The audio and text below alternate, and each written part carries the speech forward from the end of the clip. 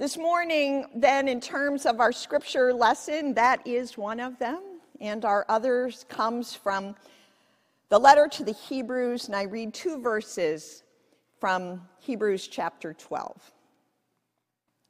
Therefore, since we are surrounded by so great a cloud of witnesses, let us also lay aside every weight and the sin that clings so closely, and let us run with perseverance the race that is set before us, looking to Jesus, the pioneer and perfecter of our faith, who for the sake of the joy that was set before him endured the cross, disregarding its shame, and he has taken his seat at the right hand of the throne of God. This is the word of God for the people of God. Thanks be to God. Let us pray. Oh God, this morning we celebrate your saints. We celebrate your saints. Those who have lived their lives on this earth in such a way that they have come to the glory that you've promised. So now be with us, stay with us this morning as we continue to worship you, to give thanks, and to seek your wisdom for our life. Open this word to us. Amen.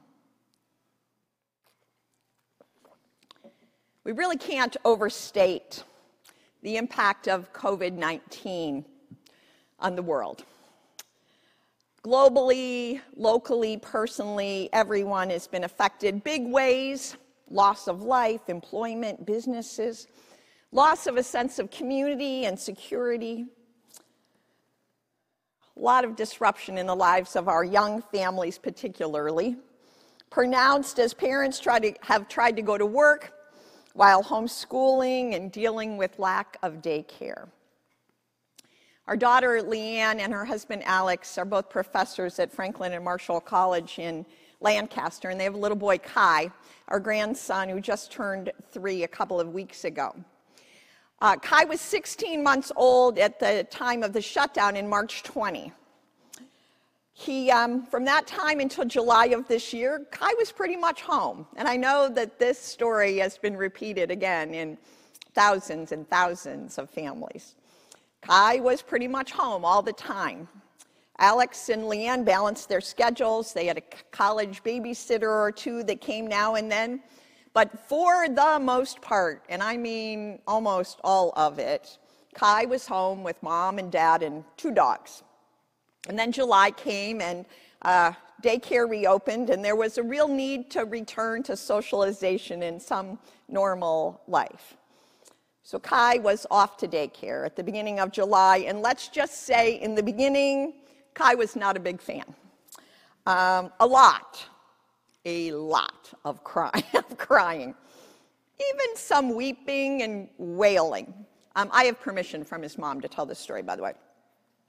Kai is very verbal, and at the review of every day when it came to dinner time, and Alex and Leanne would talk about it and say, like, "What'd you do today at daycare, Kai?" And he would say, "I cried and I cried." Every day. "What'd you do?" "I cried and I cried." Okay. Well, the days went on, and then there came a day when he was asked, and he said, "I played with trucks, and I cried and I cried." Okay, right?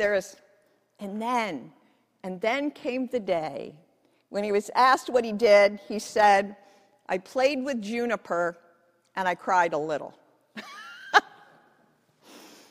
I played with a friend. I made a friend and I cried a little. Time has gone on, and he has made friends and shared cars, and the tears are gone, but not completely. I've thought about that line a lot.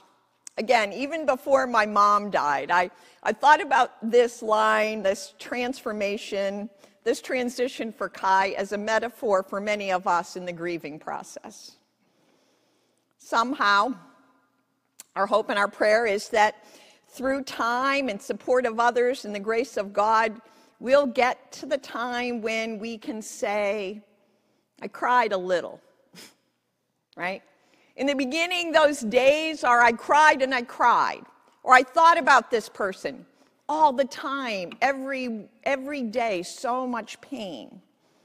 And then maybe, again, through the grace of God and time and the love of others, we find ourselves in that moment where we can find joy. Not all through the day, and like if I were to tell Kai's whole story, he still has bad days, right? We all do. No matter how much time goes on, there will be that day when we feel this loss, however long ago it happened, so acutely that if someone asked us at the end of the day, what did we do? I cried and I cried. But maybe, again, and hopefully and prayerfully, we share this journey together where we can say, I played with trucks. I met a new friend. I enjoyed the trees. I dug in my garden. I read a book. I played some music. I found some joy. It's not that the pain is gone. It's still there, but it's a recognition that there is something more. That song that Marion sang and Jim played for in the Holy City, that hope, that prayer, that's promise. What we believe is that there is a day that in heaven there will be no weeping and crying, mourning. But in this life, we will continue to struggle, and we are continually invited to find joy. To find joy. Not the superficial happiness that ignores suffering or loss, because we know really that's not possible. But the joy that comes from within, from knowing that God's peace and presence and power is with us no matter what. I almost always at funerals read the passage from Romans that nothing can separate us from the love of God. That is the source of our joy. So this morning, we are blessed to be together, to celebrate a great cloud of witnesses. I can almost feel them, right? And we haven't begun to list and even lit up. We would light up the whole sanctuary if we even considered those who've sat in these pews who have gone on before us. So our lives are lit up. Our lives are lit up by their love and their presence still with us. And it is okay to cry. It is okay for us to have days when that's what we would say we did. But that's not the whole story, right? For we want to live lives that give honor to those who've gone on before us. That even in the challenge that we find that we can live all for the sake of joy.